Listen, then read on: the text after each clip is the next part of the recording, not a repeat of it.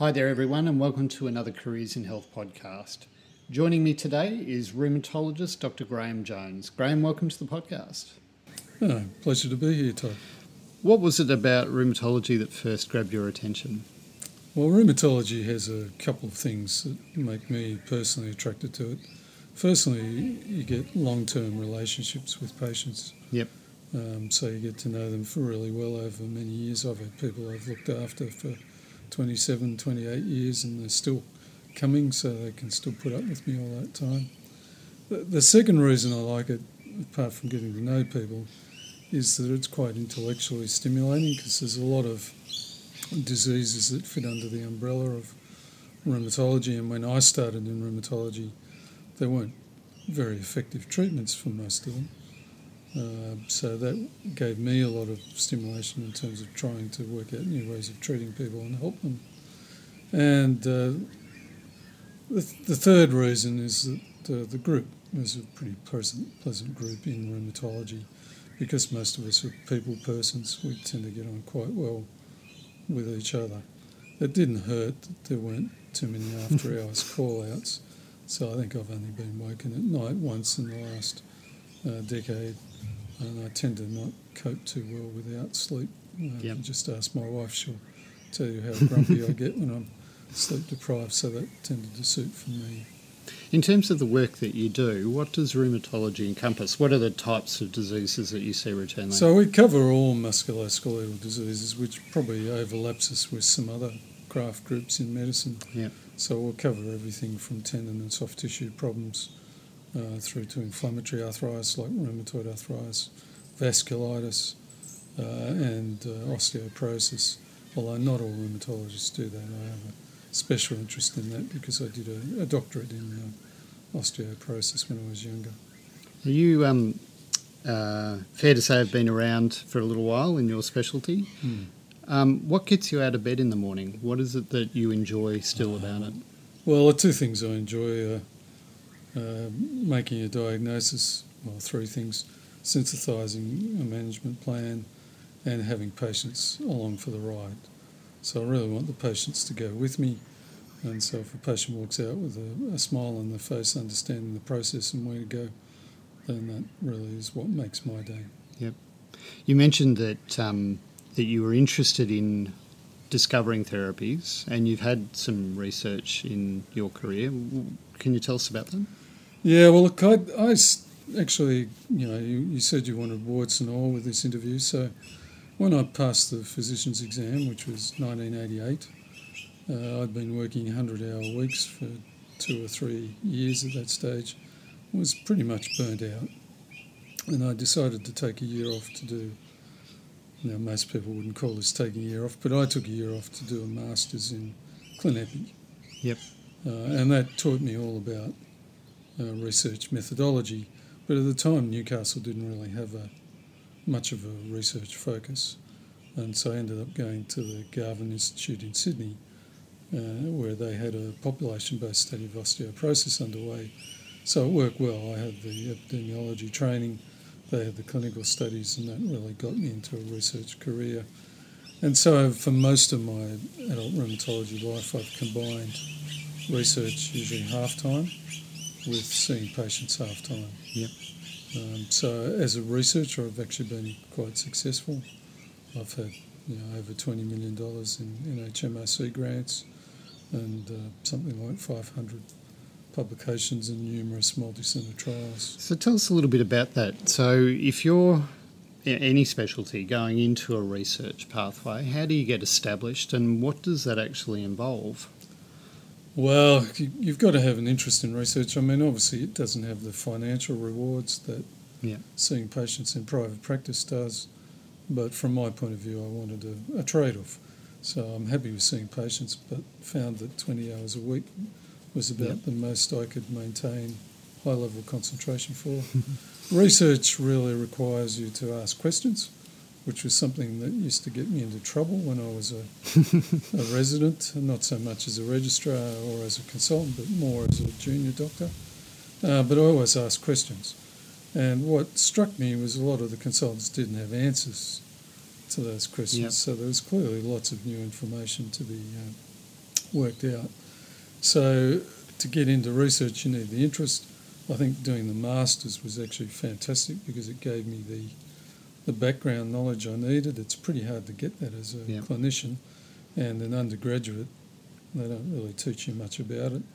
I think everyone is a better clinician if they do epidemiology training because it really allows you to read journals. But in my specialty, a lot of people don't have those skills, so that gives me advantages, and I do quite a lot of teaching in my specialty and provide clinical trial reports, for example, on a monthly basis to all the rheumatologists in Australia, just to summarise what's happening, what are the strengths and pitfalls of some of those new studies. Then you need a bit of good luck and the mental. Yep. So you really need to attach yourself to someone who's already fairly successful.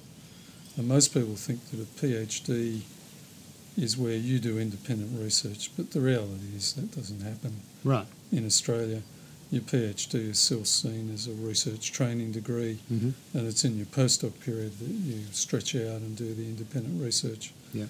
But you won't get the money to do a PhD without going with someone else because they score three things. They score your track record, they score the project, and they score your supervisors. Right. So if you've got a weak supervisory team under today's climate, you won't get money to get started. And then it's more taking a logical process through and saying, well, now I've got this result, what is the next step? Yep. So some of those bigger trials that you've been involved in, as a leader of the research team, what do you do? Like, what occupies your time? Oh, well, writing the grants takes plenty of time. Yep. Then managing the staff involved with them takes time. And then generally with my model, I'd have PhD students doing the analysis and writing, so I'd be supervising that as well. Yep. So it does take up quite a lot of time. These are multi-centre trials, they're not single-centre trials, so there's always something that goes wrong somewhere, no matter how careful you are with planning things. Yep. Back to your clinical workload, what is an average day like for you? Well, until this year, an average day would be half a day of seeing patients. Yep. So in Hobart, I did 4 or 5 hour sessions a day of seeing patients, so that's about 80 patients a week on an average week. Half an hour for a new patient, 15 minutes for a review patient. Yep. I'm fairly efficient, so I almost never run late, which is quite unusual amongst any specialist that I know. But patients actually appreciate that, having been on the receiving end of waiting 2 hours for an 8 a.m. appointment with ophthalmologists for some of my children in the past. If there's anything I hate, it's being given a time and then no one sticks to it. There's no reason why you can't do an 8 a.m. appointment in the morning at 8 a.m. Yes. With no excuses. So that's the sort of day, and then I do half a day of research.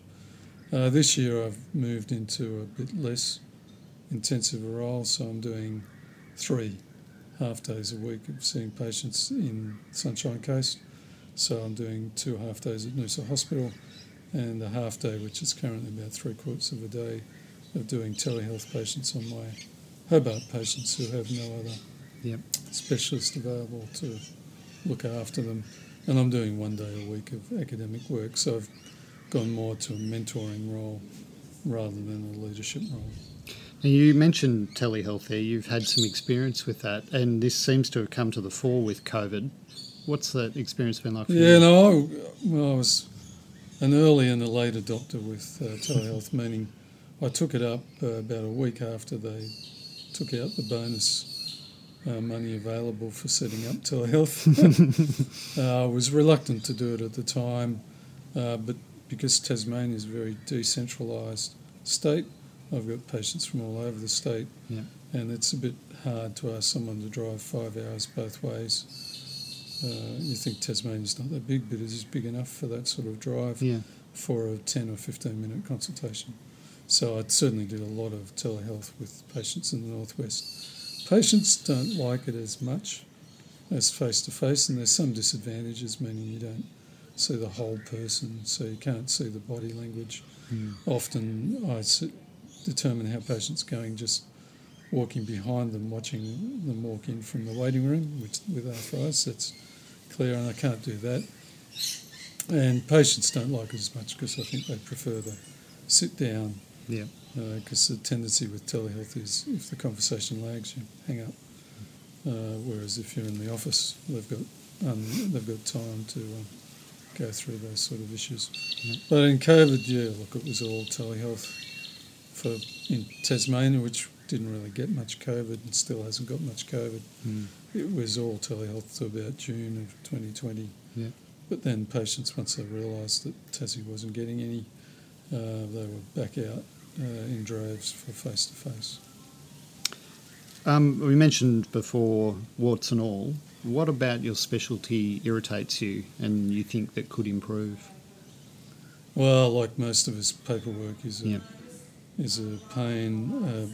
I have particularly access to a lot of S100 medications. The government insists on a form and script for each patient that has to be posted to PBS and then come back to the patient. So that in Hobart was taking up about 20% of my consultations. Now, these patients are often really well on their biologic, and from a clinical need point of view, I think that I would be seeing them every couple of years, given how well they are. Yeah. But I have to see them twice a year to do the paperwork.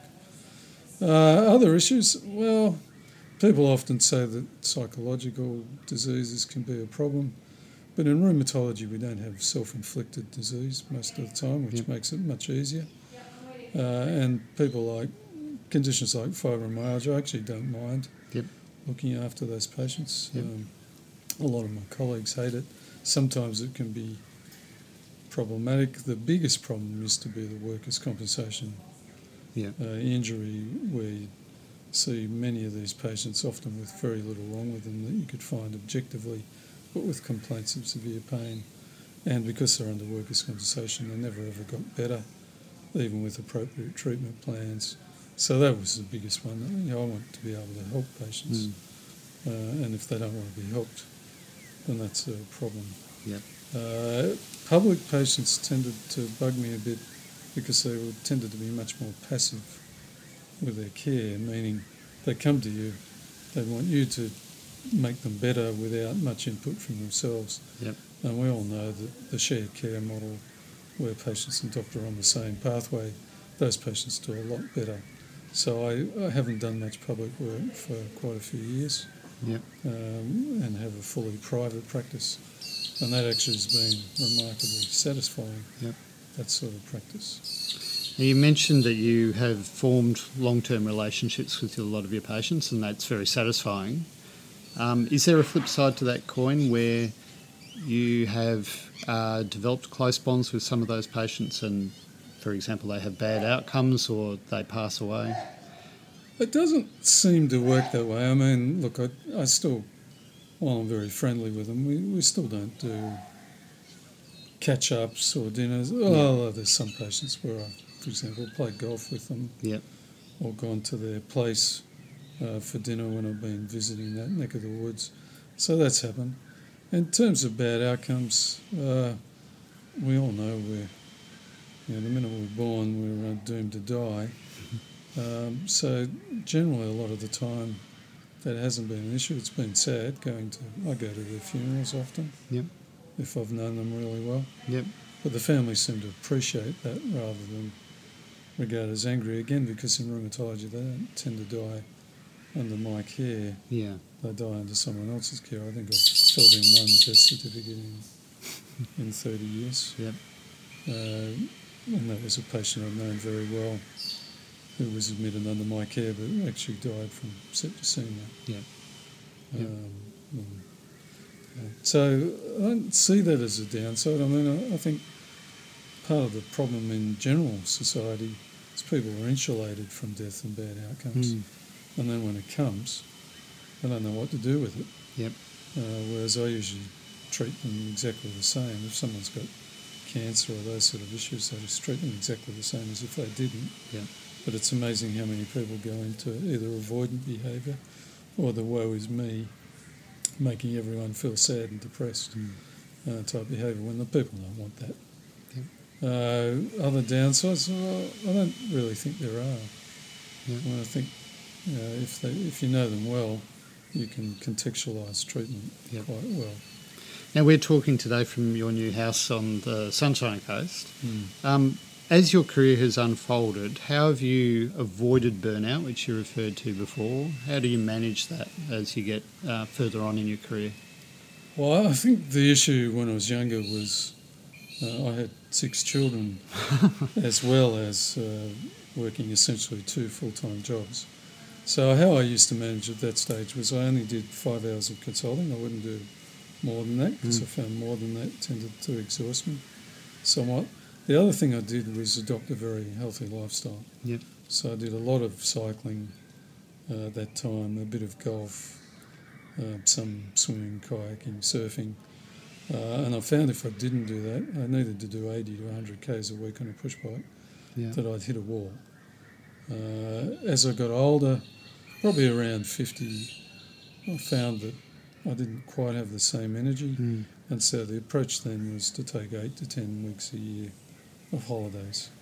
That seemed to work well. I'm also quite good at compartmentalising things. So the minute I walk out the door from work, I do not think about work. Frustrates my wife because she runs my practice up here and in Hobart and tries to talk to me about things, and I say, I don't want to. I need the mental escape time. And now I've hit 60. I've still got a fair bit of energy, but now I want to work 3 days a week.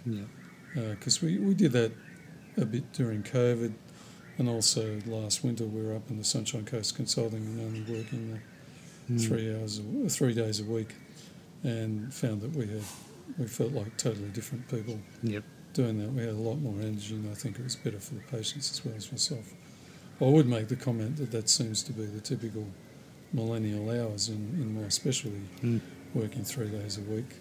So maybe I'm not doing anything that they're not doing, but certainly when I was younger, I worked 50 hours a week, most weeks, for many years without too much problem. You mentioned your wife runs your practice. You've just moved. How does that process work where you've built up a practice in Hobart and now you find yourself several thousand kilometres away? How do you start that again? We're still seeing a lot of the Hobart patients via telehealth, so they're more long-established patients. And we're just doing a sort of boutique practice covering from really Maroochydore through to Gympie. Well, I have had some people from further north just covering that area. And the fun bit of it has been that I'm seeing a whole lot of new patients, so I'm not doing all that biologic paperwork. That was a very big part of my life before. So I found that more challenging.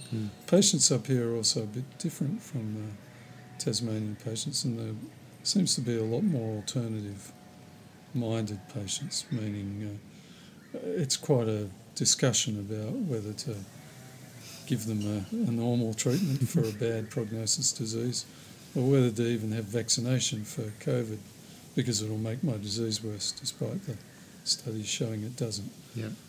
So there's been those sort of challenges. The hardest bit probably has been we moved to new software because we had a server-based software which really does not work on the cloud, and we needed to work in multiple places because I do some consulting here at home and do some at Noosa, and I may do some in other places. So we've moved to a cloud-based Audit 4, which has been a bit of a learning curve. And it hasn't all gone smoothly in terms of moving things over. So currently, because I've just started that process, I'm ending up with the old software open with a solo process, Genie Solo, which is not in the server, but you can't modify it, next to the Audit 4 software at the same time. So it's been a bit of a learning curve, but I still seem to be able to pick it up. I haven't forgotten how to learn. Now, you mentioned just a moment ago that some patients up here are not necessarily buying into the therapies that you might think are useful for them. Does that cause a sense of frustration for you? No, I've always seen myself as a counsellor rather than a dictator. So maybe in this case I'm a used car salesman. So in one of those cases, a woman didn't want to take anything. She had bad prognosis rheumatoid. And the way I got round it was by saying, well, do you want to look after your 9-year-old daughter? So she's now on a biologic therapy and doing well. Yeah. But it was more working out what the handle was to try and get there. Others, on the other hand, refuse all therapy. Yeah. But I see that as a choice. You know, if you're informed and you choose not to have something, then surely that is your responsibility, not mine. I've gone to a length to say you would benefit and you'd live longer, but if they don't want it, they don't want it.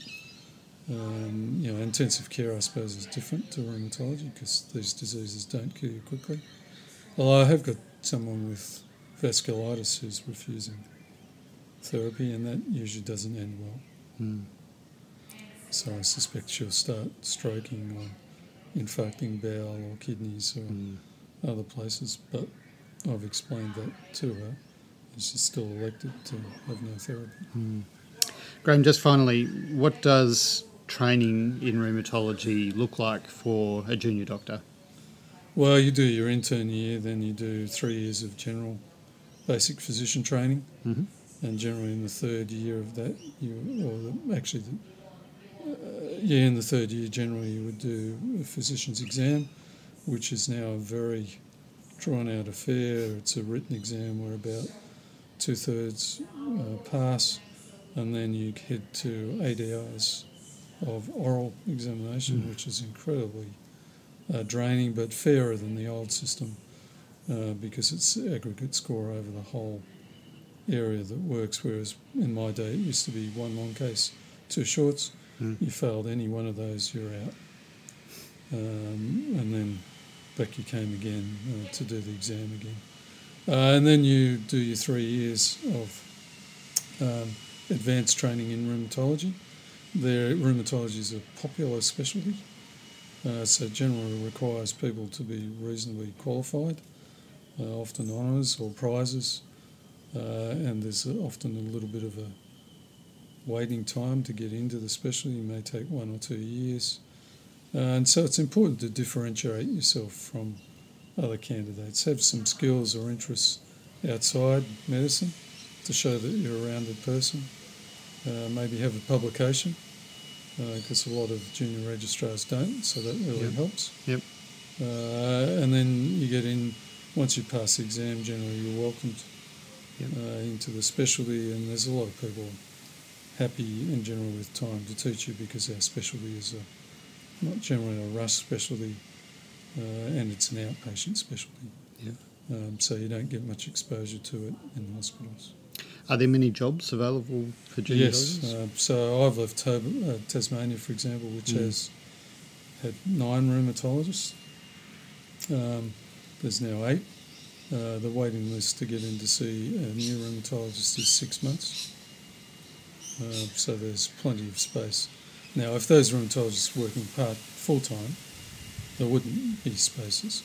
But even in the sunny coast, I believe a lot of people have shut their books up here and have 6-month waiting list for new patients, and that applies to a lot of specialties. So the general rule is with physician practices, it doesn't follow supply-demand economics. Right. So what happens is you start, but roughly 10% of your patients are going to need ongoing care. So by the time you've been in practice for 1 to 2 years, a lot of your practice is determined by people needing the ongoing care. Right. So most people's practices tend to get busy over time. You know, when I was training, I was told there were no new jobs. But it was just people protecting their patch. Yep. And as it turns out, there was plenty of jobs, and there still is. When you complete your training, do people tend to sub-specialise in anything? In the big cities, there is talk of trying to make inflammatory arthritis or lupus or, dare I say, back pain rheumatologists. In the regional centres, that doesn't happen. We all do everything, although some people have special interests like mine in osteoporosis. probably 2/3 of new graduates from the program are going straight into private practice. So not too many people are doing research, and of those that do research, very few do a long-term clinician researcher career, even though I think that's personally the most rewarding. Yeah. Graham Jones, thanks for joining us on the podcast. It's been a pleasure. Thanks, Todd. Thanks for joining me on the podcast today. Get all of our great podcast interviews, as well as hundreds of modules, journal reviews, quizzes and articles by downloading our free app. Search for My Osler wherever you get your apps, or visit our website at oslercommunity.com.